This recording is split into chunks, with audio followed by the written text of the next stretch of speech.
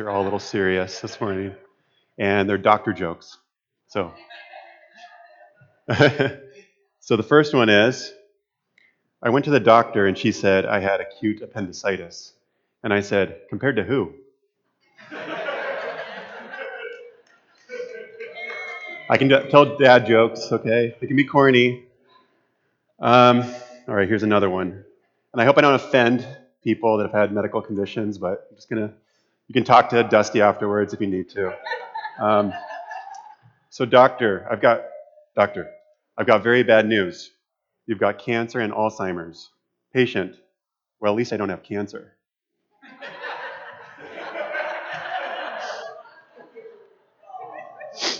Okay, okay, here's another one. Doctor, you're healthy as a horse. Patient, what do you mean? Doctor, as a horse with cancer. And then one more cheesy one here. They tried to save him with an IV, but it was all in vain.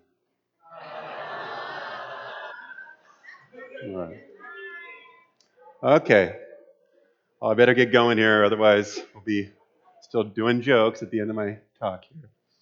So this picture right here is, I'm going to tell you my story. I'm Aaron. Again, I think Dusty introduced me. I've been part of the Vineyard for about 10 years, and I really appreciated this month where we just get to hear from some different people in our church. I really like hearing from Deb and um, Shauna.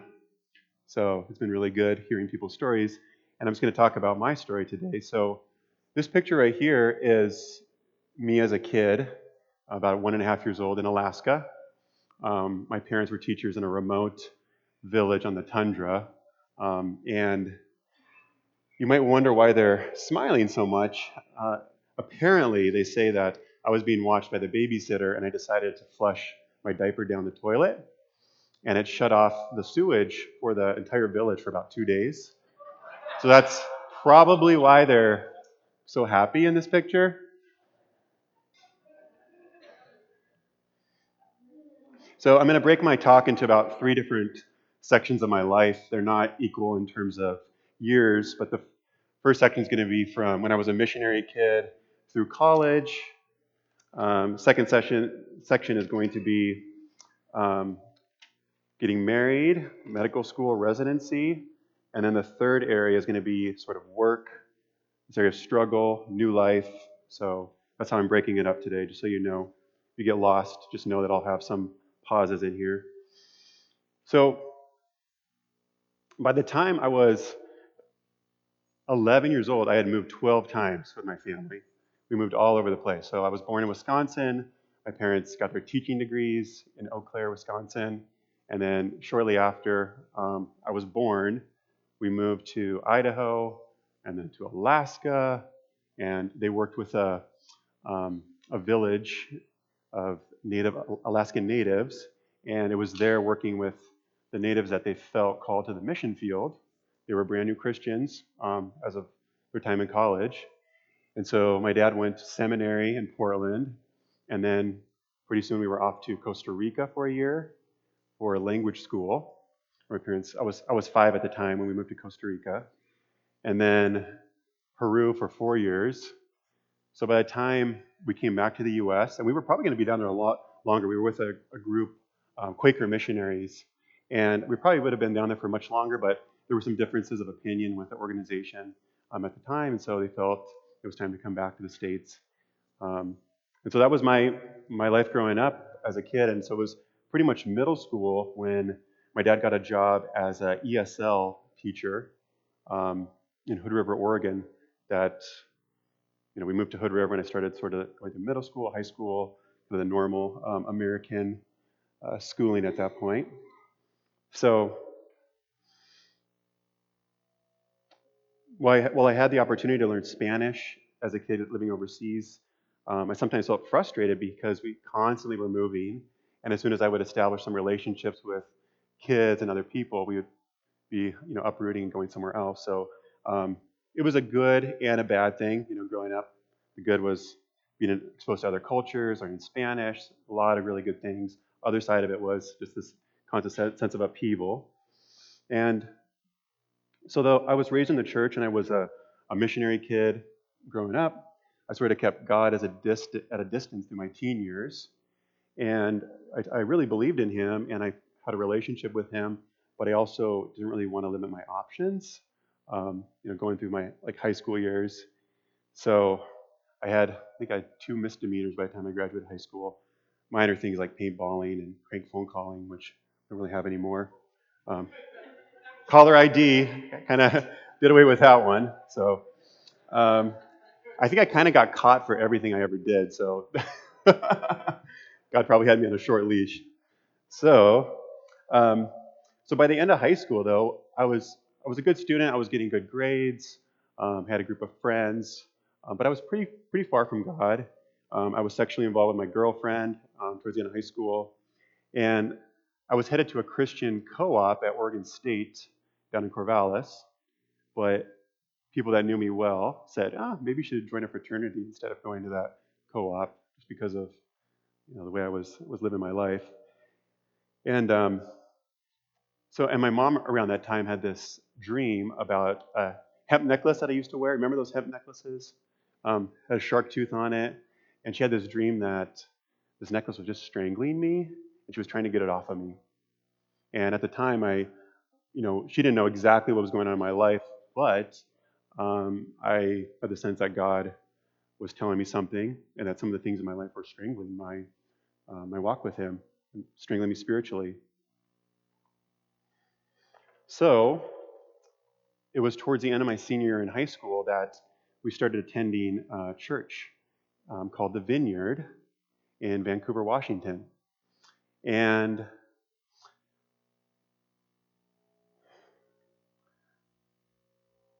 trying not to get emotional, but worship was really great this morning. And I just remember coming from a very pretty conservative church background. We went to this church, and during worship and there was prayer afterwards, there was just something new happening at that time. And I never really experienced worship quite like that before. And I could tell God he was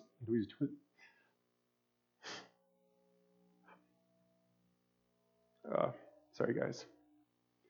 Um, I could just tell He was doing something in my heart. And so even though I was kind of far from Him at the time, I started to connect with what the Holy Spirit was doing, what God was doing.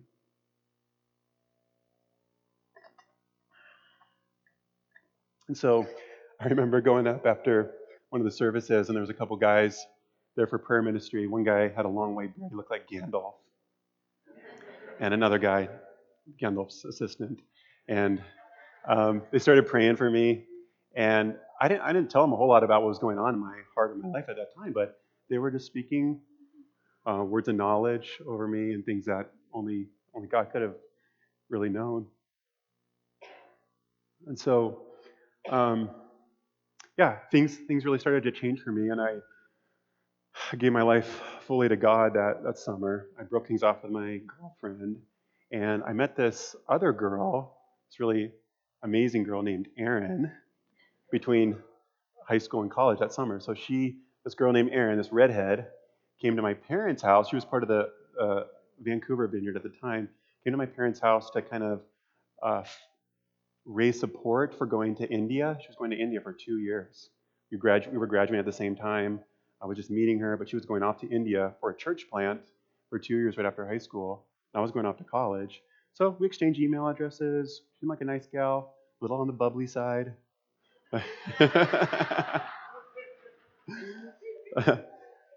So our friendship kind of began around that time. And so during college, I really felt God moving, teaching me. I was all in, and I really grew spiritually and emotionally during that time. Was helping to lead some small groups. I was on the worship team. I was even part of a deliverance ministry at the church.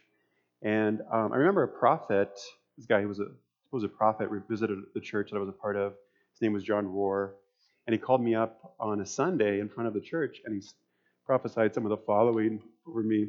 And this is just a little excerpt from that. It said, "You are a Daniel in the spirit." My middle name's Daniel. From the moment you set yourself to pray, angels Michael, Gabriel are moved into action.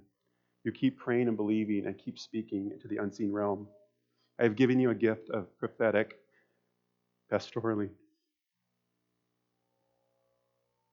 Young men, especially those that are troubled and angry, will be drawn to you, and you will lead many to righteousness, says the Lord. It's kind of emotional sometimes when I read some of that stuff. So really grateful for the way that God moved in my life around when I was about 18 and that transition happened. I really don't know what the trajectory of my life would have been if things had continued the way they were. This is a picture of a mission trip I did during college. I led a group from our church down to Lima, Peru, and we went up in some of these poor neighborhoods. These are some kids flying kites outside the city, kind of in a pile of garbage, having a lot of fun. And this reminds me a little bit of growing up, working with the folks that my parents worked with in the outskirts of Arequipa, Peru. Oh, and I don't think I mentioned, but this is Arequipa, Peru, second largest city in Peru. That's me when I was probably about 6. My brother was 4. My little sister Kristen was probably 1 at the time. My dad with the 80s mustache. And my little sister Catherine hadn't been born quite yet. So truths that I learned during the season were, really living life to the fullest and being wide awake means knowing Jesus as both Lord and Savior. So I really felt like, when I was sitting on the fence, kind of doing my thing, also a little bit of part of church, it's kind of the worst of both worlds. I mean, you might as well do one all the way and not try to do both. So I really learned that, when I really gave my heart to God fully, life really took off in an amazing way. And I'm really thankful that happened. And then he uses the experiences in my life to shape who he's calling me to be. So those early years growing up overseas, really key years in terms of shaping me into who I am now. And some of what he speaks to us, or to me, it takes time to come to pass. So it's not an immediate thing. When you hear these words, and you'll see later on in my story how some of these things connect, but things take time to pass. When God has a word for us or speaks something over us, sometimes it doesn't happen next week, doesn't happen next year, it might happen a long time down the road. And he's able to break off things that can choke at the good that he's planted in my heart. So weeding. I also read the parable of the sower recently. I don't think I'm going to read it just because of time, but in my life, I've had a lot of things that God's spoken that have fallen on different types of ground, right? So sometimes it falls on hard ground, and the sun and the stress kind of just takes it away. Or there are things sometimes in my life that have choked out other things that God has spoken to me. And then there's other times where soil's been really good, and I think God's spoken things and they have come to pass because I've had soil that's been ready. Tammy spoke about soil the other day. I'm not going to get into road analogies though. So,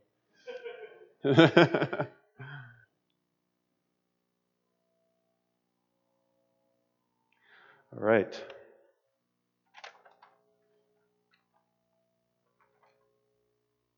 So this next section was, after I graduated from college, I sort of thought I had everything figured out. I was on the right track. I had grown spiritually in college. I knew where I was headed. I was going to take a year and work at a clinic in Hood River, Oregon. Move back in with my parents for just a year, take the MCAT, which is the medical school admission test, and then start at like OHSU or I kind of had everything planned out. And things didn't go quite like I expected. I think probably some of you have experienced that before too, where you have your life planned out. I think Shauna mentioned that too. So within a few months of me moving home, my ex-girlfriend burned my parents' house down. And so not exactly. I just like saying it that way because it sounds pretty good.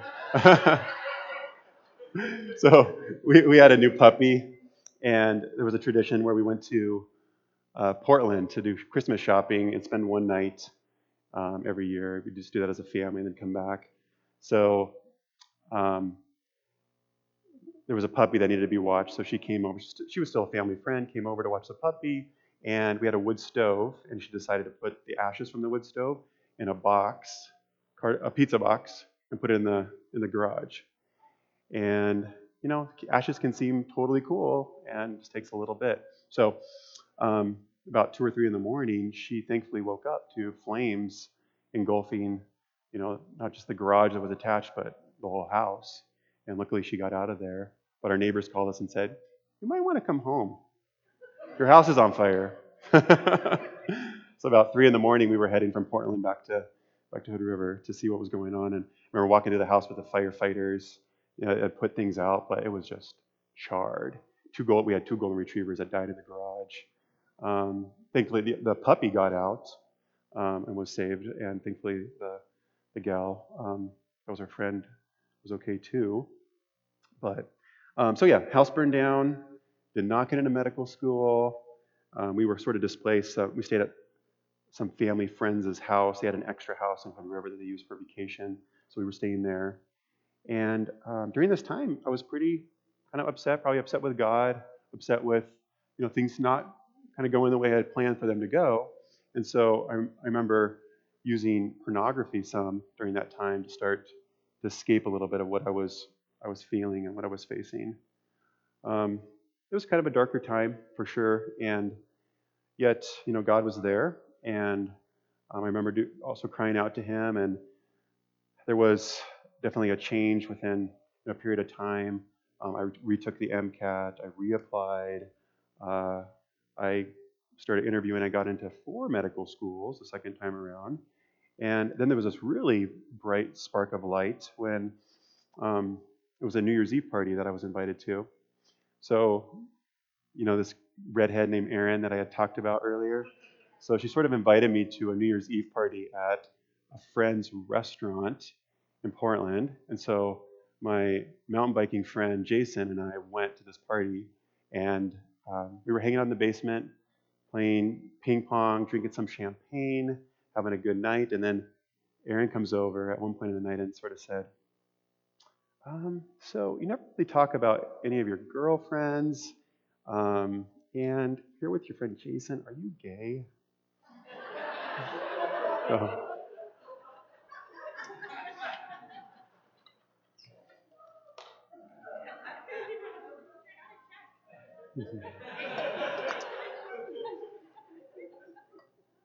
this was back in the early 2000s.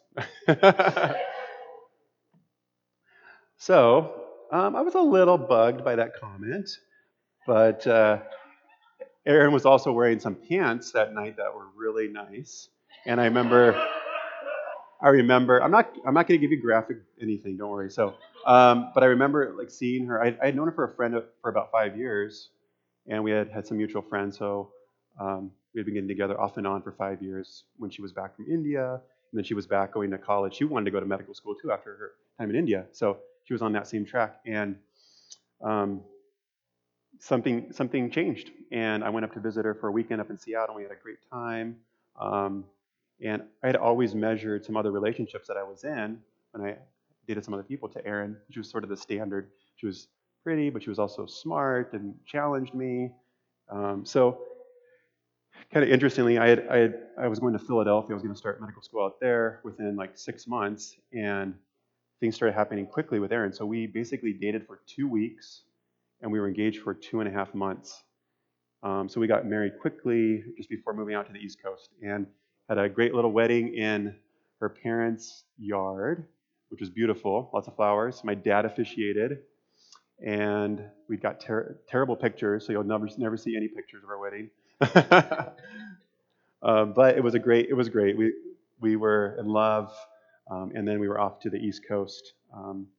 So we went on a quick 2-week honeymoon. Everything's two. See, 2 weeks, 2 months of engagement, honeymoon for 2 weeks, and then we packed up our little U-Haul, the smallest one you can get, and we just sort of headed across the country, camped along the way, and um, so she was a year behind me. She finished up at Temple University, and then she got into the same medical school that I was a part of. So we were busy, and I don't know why, but we decided to have 2 kids during all that time. So I know why. They're amazing. But so yeah, Eloise came along, and then Simon, and just to summarize the rest of the season, because it's kind of a blur to me anyway. We were working like 80 hours a week in residency, and we had a nanny, and it was insane a little bit. But we got through the season about 7 years in Philadelphia. We didn't have any family out there. We made some friends. We were part of a few churches. So we had some support, but it was kind of a blur. And I'm going to keep going here. So here's a picture of Eloise as a little baby. Isn't she cute? None of our kids had hair until they were about 3 years old. And then there's Simon. This is that season of our life. He always had the cutest cheeks. And then that was Erin's cowboy phase that she went through. And her cowgirl phase. So, so some of the truths that I learned during this season were that God really knows what I need, and He doesn't want me to be alone. He has always provided relationships for me that have been amazing, and Erin was the answer to a lot of prayer. I don't know what my time would have been like on the East Coast for 7 years alone. It probably wouldn't have been very good. So I'm really thankful that things happened the way they did. And He's good, and He loves me and provides for me in the midst of my struggles, disappointments, and challenging circumstances. So He was there through all of that. And I think Simon and Eloise aren't too traumatized by that busy season. Remember picking them up from daycare. There were probably only 2 white kids in the daycare in Philadelphia, but some of the daycare workers felt bad for our kids because we'd send them with rice and beans or tortillas, and all the other kids were eating McDonald's and pizza, like 1-year-olds and 2-year-olds. So I remember picking up Eloise with a big pizza crust in her hand. Like some of the care workers had felt bad for her because she just had, this healthy food. I know. So, and then Psalm 139, I actually had started to write something on this before the other folks spoke. Is there any place I can go to avoid your spirit, to be out of your sight? If I climb to the sky, you're there. If I go underground, you're there. If I flew on the morning's wings to the far western horizon, you'd find me in a minute. You're already there waiting. So sort of this concept that no matter where we go, God's there. Even if it's the eastern horizon and not western horizon, He's there with us.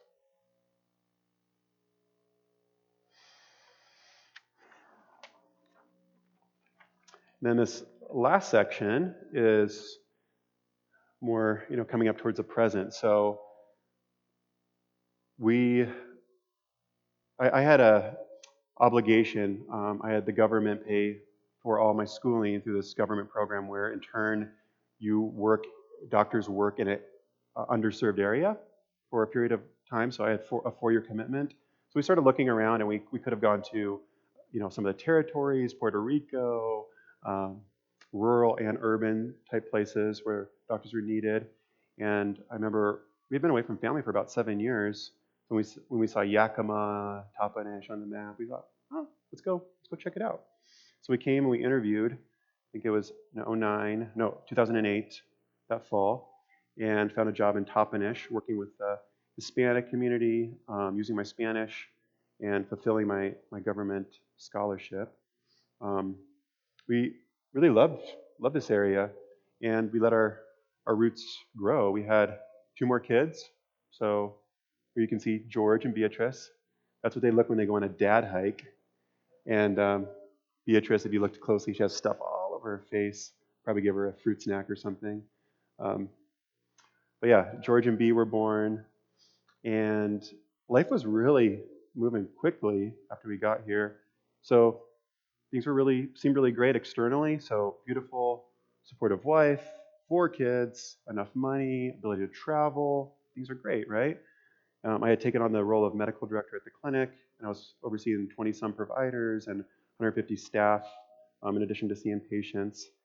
Yet internally, I found with the stress and other things that I was going through that I was really struggling, and I was finding myself, um, I think, medicating stress and looking for a dopamine rush at times with porn, internet pornography, probably once or twice a month.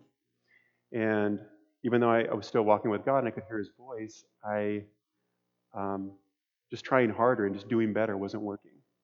So things kind of came to a head when about over 3 years ago, we went down to California, took the kids to Disneyland, and my mother-in-law came with us, and we had a great time at Disneyland. Then Aaron and I had a kind of a long weekend where I had a medical conference in Palm Springs, and we were just going to spend some time together. And what ended up happening was I just found myself struggling, more than ever. So I was crying out to God, just saying, what is this? Why am I? Everything should be going well. I'm doing all the right things, and I'm really struggling in this area. And so I felt like that was kind of a turning point. I remember reaching out, talk to my dad. Um, Part of a group with Dusty. I remember talking with Dusty, and within a short period of time of coming back, there was a guy that came here to the church that we had a guys' night where we talked about this very issue, and some groups started after that. And I was a part of this group called Pure Desire that has been really good. And a lot of things, some of the things that I learned through it were, trying harder just isn't enough. You can be a great Christian, you can be doing all the right things, and there are times where we can have addictions, we can have um, problems with our brain and how we handle stress and things, to where just trying harder is not gonna help. We need to have our minds renewed on a daily basis, like Paul says. And I began to realize some of what was behind some of what I was struggling with. There were certain lies that I had believed. Not that people had necessarily spoken over me or my parents had said. I had great parents growing up, great family. But there's these lies that can kind of creep in. Things like, you'll always be alone. You will never have good friendships. You are a bad person. So things that I had sort of allowed myself to believe that were probably fueling my issues. And so I began to really see healing in this area and um, find freedom. And it's been really, really awesome. My marriage is better than it's ever been before.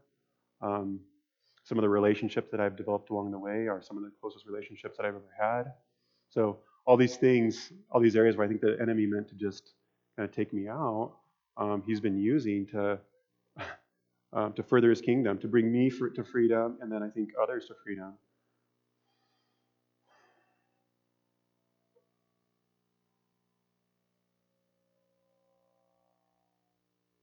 So this is a few Halloweens back. I have no idea what I am wearing in this picture, and I don't really know what Ryan is wearing either. But Christy makes sense, and Aaron kind of makes sense.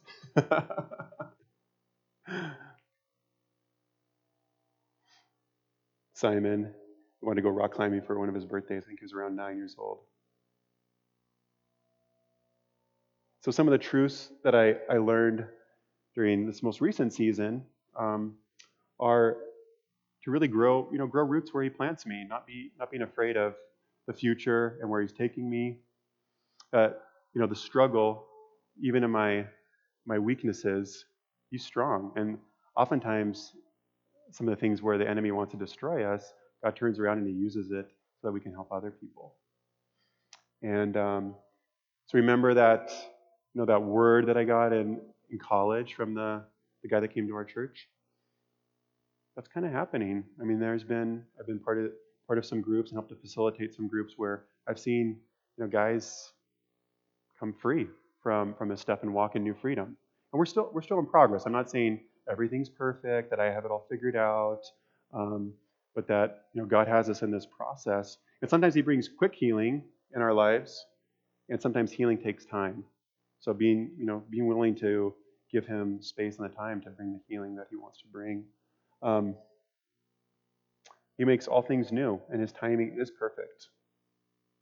And I've also learned that He wants to give me joy during the battle. So, sometimes we pray that we'll just get through the next hurdle that we're facing, the next mountain that we're facing, and then hopefully we'll be happy and find joy on the other side. But I believe God really wants me to experience joy in the middle of the struggle, in the middle of the battle. He doesn't want us to do it alone. He wants it. He wants us to have other people around us that can love us and support us along the journey. But I have experienced that. I've had lots of times where, um, I'm battling, but I'm experiencing joy at the same time. And ultimately, my freedom is not so that I can have a nice life and kick back, but it was bought with a high price. So it's so I can love and care for others around me. And I think as we go through healing ourselves, we find freedom ourselves. Um, the the natural course of things is oftentimes to start to look around and say, "Wow, I need to pay this forward, or I need to care for others around me that are also um, in some dark places." So I wanted to read my family now. Kept growing. So Psalm 23, New King James Version.